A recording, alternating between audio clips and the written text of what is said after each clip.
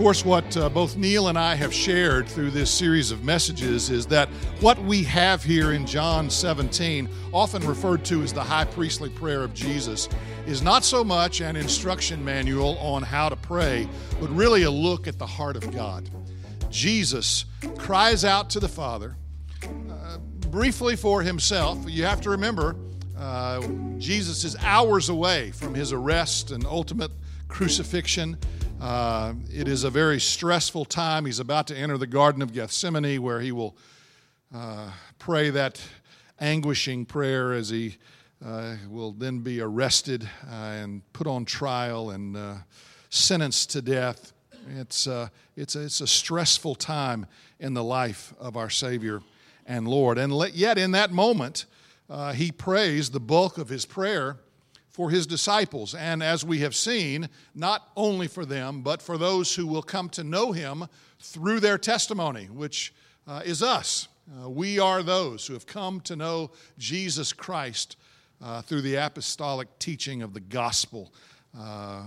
And so, again, Jesus is praying for us, and he expresses the desire of his heart for his church, for his people. Again, for you and for me,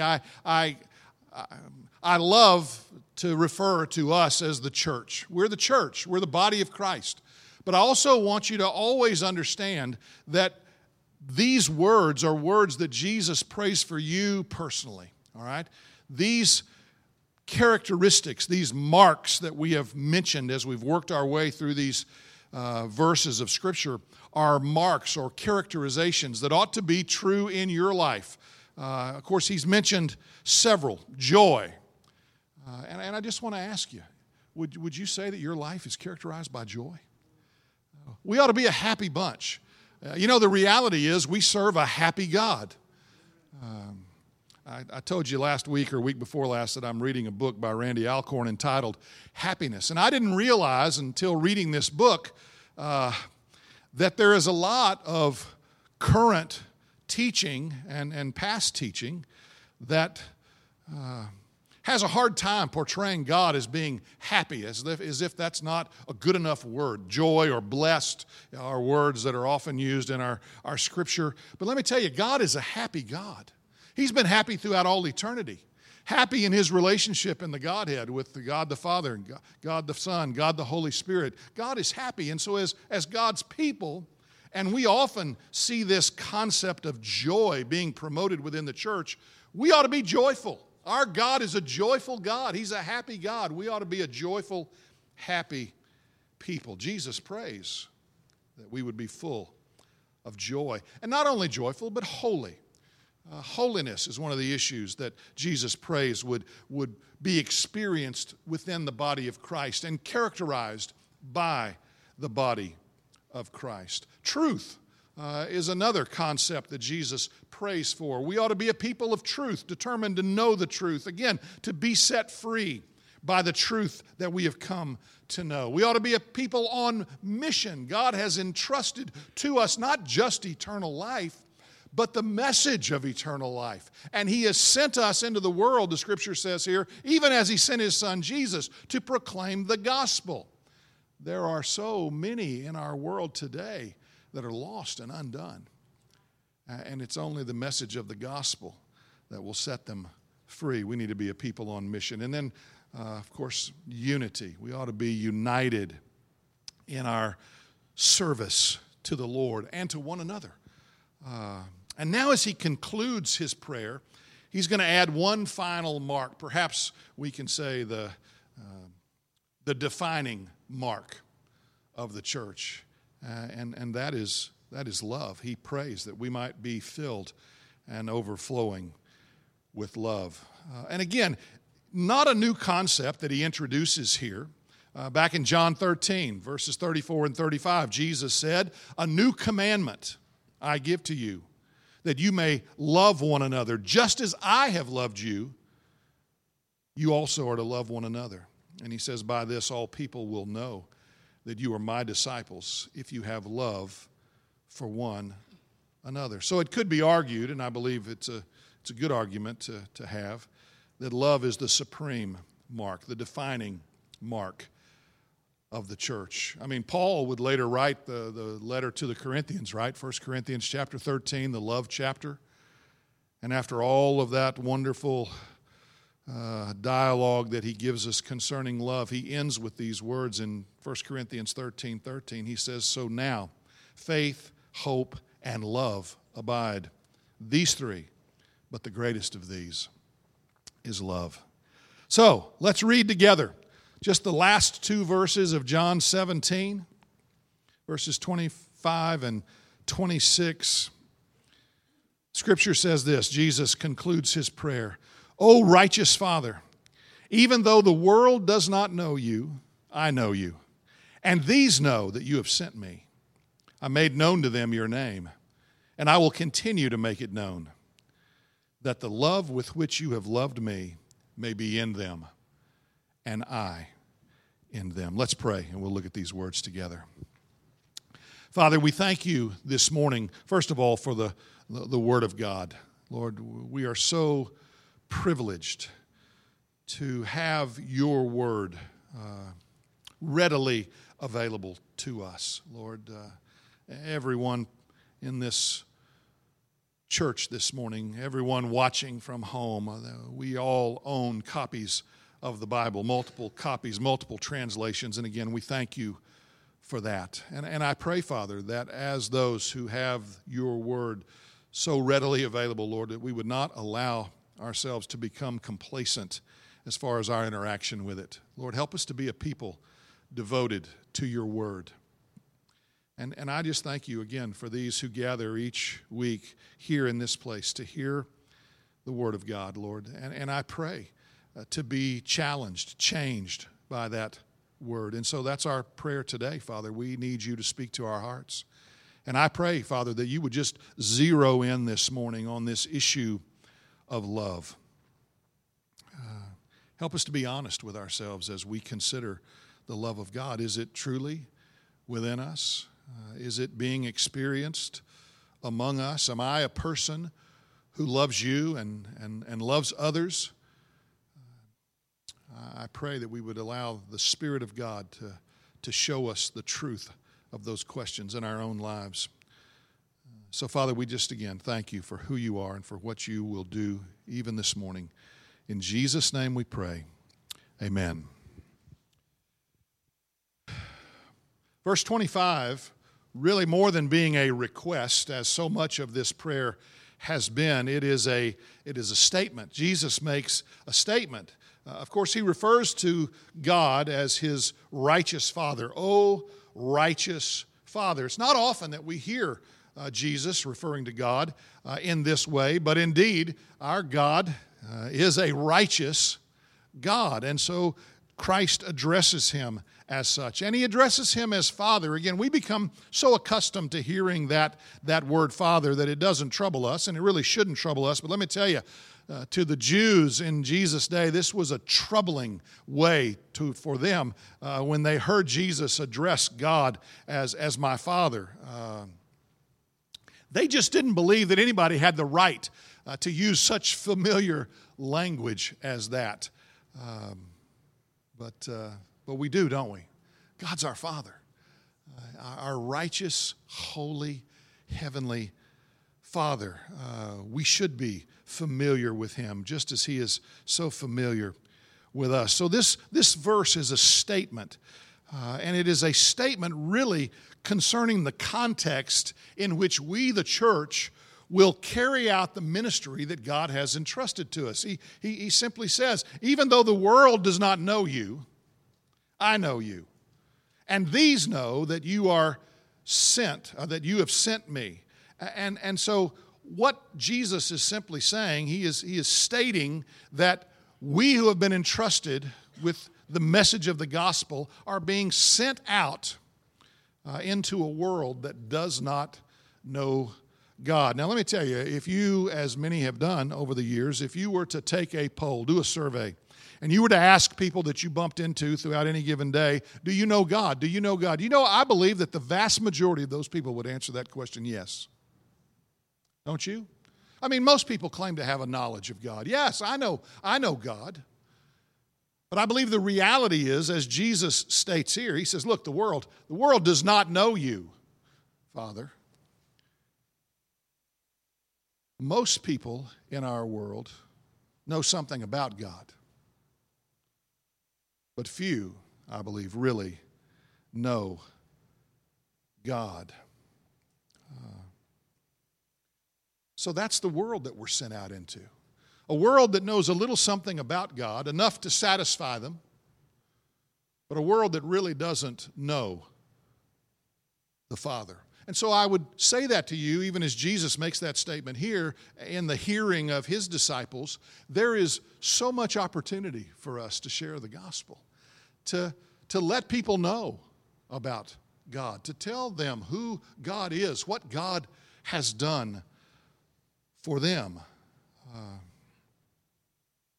The same world that God sent Jesus into is the world that Jesus has now sent us into. And this is what Jesus says about that world that knows about God but doesn't really know God. He says this back in chapter 1 of John, verses 10 through 13. The scripture says this: He was in the world, Jesus was in the world, and the world was made through him, yet the world did not know him. He came to his own, and his own people did not receive him. But to all who did receive him, who believed in his name, he gave the right to become children of God, who were born not of blood, nor of the will of the flesh, nor of the will of man, but of God. We have been entrusted with the message of the gospel. We know that message, don't we? Because it's true of our own lives. I know what Jesus has done for me. I was there when he did it. And I have the joyous privilege of sharing with anybody who's willing to listen that what Jesus has done for me, he'll do for them.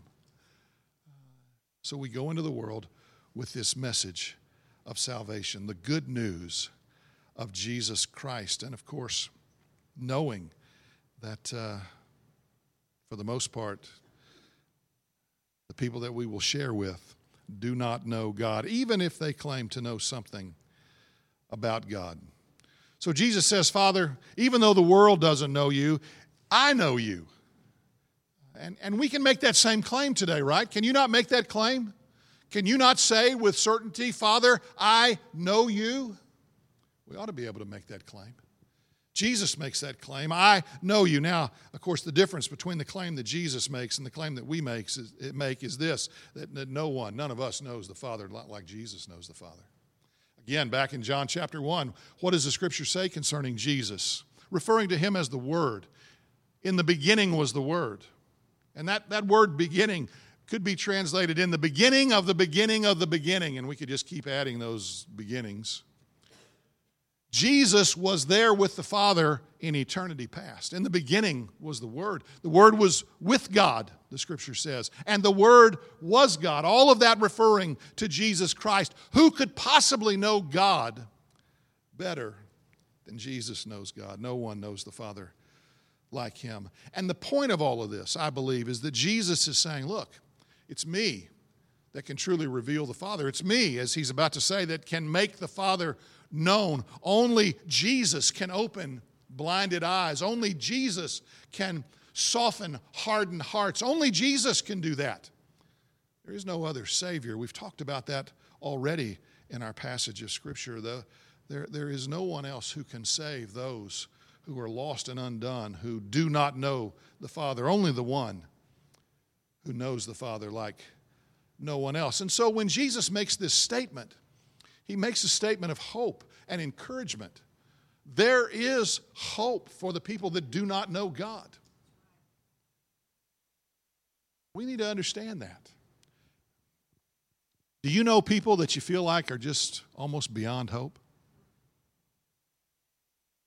I know people like that. There have been people like that in my life. People that I came to the place that I thought, oh, they're just never going to turn around.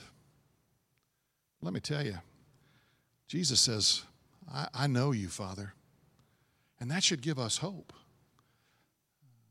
that others can come to know God, even those that we think are beyond hope. There is hope for those who do not know the Father, for those who walk in darkness, because Jesus knows him. And then he says this, and these, referring to his disciples, and again, I believe to us, all who have come to know Christ as a result of their testimony, these know that you have sent me. I hope that you have noticed, you can go through and count, I think there are about 5 different references in this chapter of knowing that Jesus is the one sent by God. I mean, you would think, oh, righteous Father, even though the world does not know you, I know you, and these know you. But that's not what he says. He says, and these know that you have sent me. And again, I believe that implies that we know God, because we now know that Jesus is the one sent by God to reveal the Father to us. And all through this prayer, Jesus prays that others will come to know him as the one sent by the Father. Again, it's critical that we know that Jesus is the one, the only one sent by God. I know Neil mentioned a few weeks ago as he was talking about us being united in love and in ministry and in spite of our differences. There are theological issues that it's okay for us to have differing opinions upon, right? There are those issues that are not line in the sand kind of issues, but this idea that Jesus is the one sent by God, that's a line in the sand kind of issue. There is no other Savior. There is no other one sent by God. There is salvation, the Scripture says, in no other name. So we need to know that. We need to be assured of that. It's critical that as we share the gospel, that we share that there is salvation in one only, and his name is Jesus. I mean, even Jesus said in John chapter 14, and we've referred to this already, when he says, I'm the way, the truth, and the life, no man comes to the Father except through me. Throughout our world today, people who know a little something about God are trying to find peace or satisfaction or happiness through all sorts of things. They're even trying to find a right relationship with God through all sorts of things. There's only one way to the Father, through the one that he sent, Jesus Christ. He is the one who came to save us from our sin. Verse 3 of our chapter says, and this is eternal life, that they may know you, the only true God, and Jesus Christ, whom you have sent.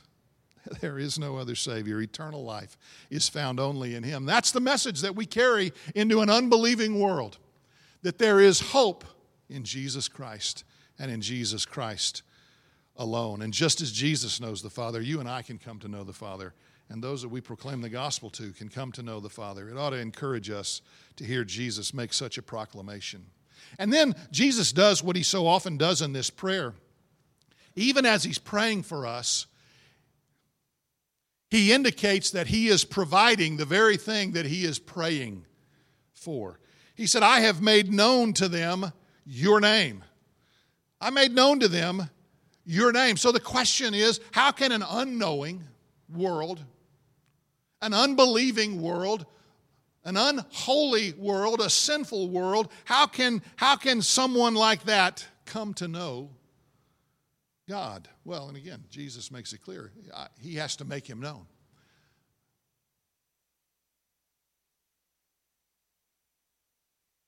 And what Jesus had done throughout his life, and what he was about to do through his crucifixion and resurrection and ascension back to the Father, was to show the world who God really is. Again, we're talking about love, or we're going to conclude this message talking about love as Jesus concluded his prayer talking about love. If you want to know how much God loves you, all you have to do is look at the cross. You know, there are people all around the world, they don't believe that God loves them. They don't believe anybody loves them, including God. But when we look at the cross, what God did for us by sending his Son to die for us, to take our sin upon himself and to pay the price for that sin, to satisfy the wrath of God, There should be no doubt in any of our lives about how much God loves us. But on a day-to-day basis, we tend to kind of lose sight of that, don't we? Because life happens to us. Bad things happen to us. We get hurt. We get sick. People say terrible things. Circumstances don't work out the way we expected or hoped that they would. And if we're not careful, it's easy for us to begin to doubt the love of God or the power of God in our lives to make things right. Don't ever do that.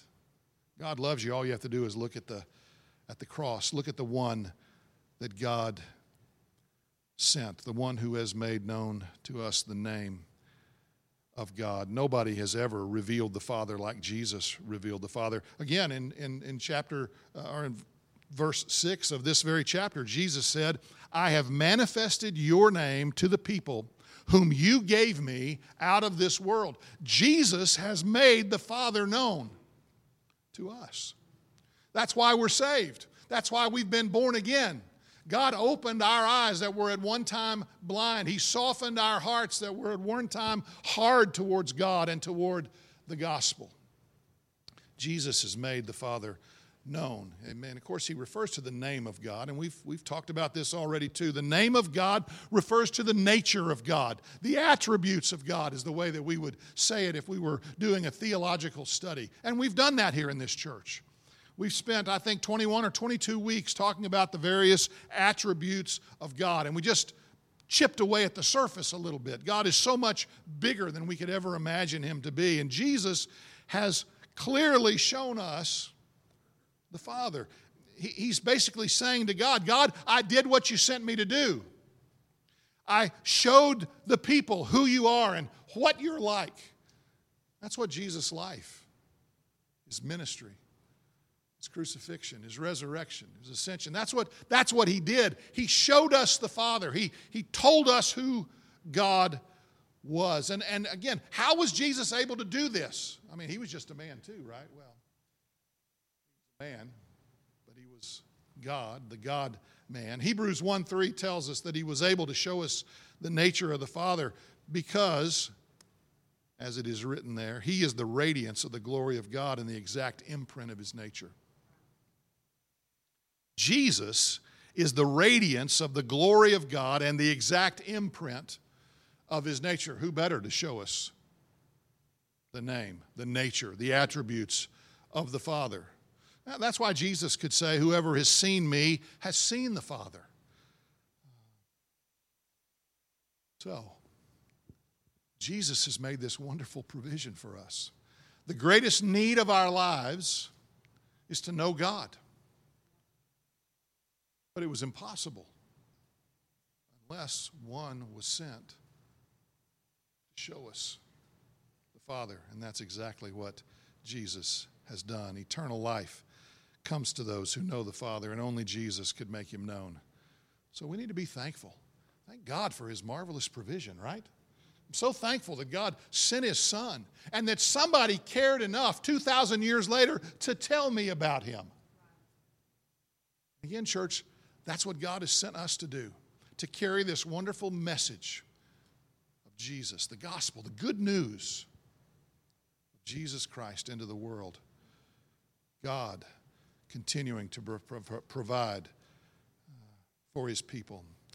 So he says, I made them known. I made known to them your name. And then he makes this promise. I will continue to make it known. Did you know that every day the grace of God is being poured out on this world? Now, it's especially being poured out on his people. We recognize it, or at least we should.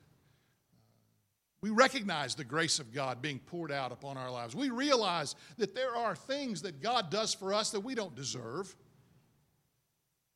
It's his grace, his unmerited favor. And the fact that he is going to continue to make God's name known in this dark, sinful world is just a gracious promise. I mean, mankind's greatest need is to know God, right? So here, Jesus again promises to continue making the name of the Father known. He promises to continue to make known to those who are in darkness what God is like, that He's light and life. Jesus is going to continue to make that known. Again, as we think about the ministry that's been entrusted to us, isn't it wonderful to know that Jesus has promised us that He's going to continue to make the name of the Father known? I don't know about you, but I know that as a preacher who stands here in this pulpit, and I'm sure Brother Neil would agree, what we want, what we pray for, why we spend time preparing is so that the Word of God will go forth in such a way that it will impact the hearts and lives of those who have come to know Christ as Savior and Lord, and it will reveal to others that they need to come to know God as Savior and Lord. That's what we pray. And verses like this, I will continue to make it known. What a comfort, what an encouragement. People all around us can be very resistant, very hesitant when it comes to the gospel. Again, nothing new. Paul warned Timothy of the world that he was being sent into. He said to Timothy, he said, people will be lovers of self, lovers of money, proud, arrogant, abusive, disobedient to their parents, ungrateful, unholy, heartless, unappeasable, slanderous, without self-control, brutal, not loving good, treacherous, reckless, swollen with conceit, lovers of pleasure rather than lovers of God. That's the world that Timothy was sent into and charged to preach the word in season and out of season. To always be ready to share a gospel witness in church, that's the world that you and I have been sent into. But we go into that world knowing that Jesus has promised that He's going to continue to make the Father's name known. He's going to continue to open blinded eyes. He's going to continue to let people know who God is and how desperately they need Him. So graciously, Jesus promises that He'll continue to call people out of darkness into His marvelous light. That ought to be an encouragement. It's an encouragement to me, I know. It ought to be an encouragement to all of us who have any desire at all to share the gospel. Do you know somebody in your life, somebody in your family, some friend, some neighbor, somebody at work, somebody at school? Do you know somebody who is lost and undone, who needs Jesus? Well, the great promise that Jesus makes here is, I'm going to continue to make the Father's name known. There's hope for those who walk in darkness. And then all of this leads up to this final couple of phrases in this prayer. He said, I've made your name known. I will continue to make it known. That's the purpose statement here. In order that there's a reason that Jesus does all of this.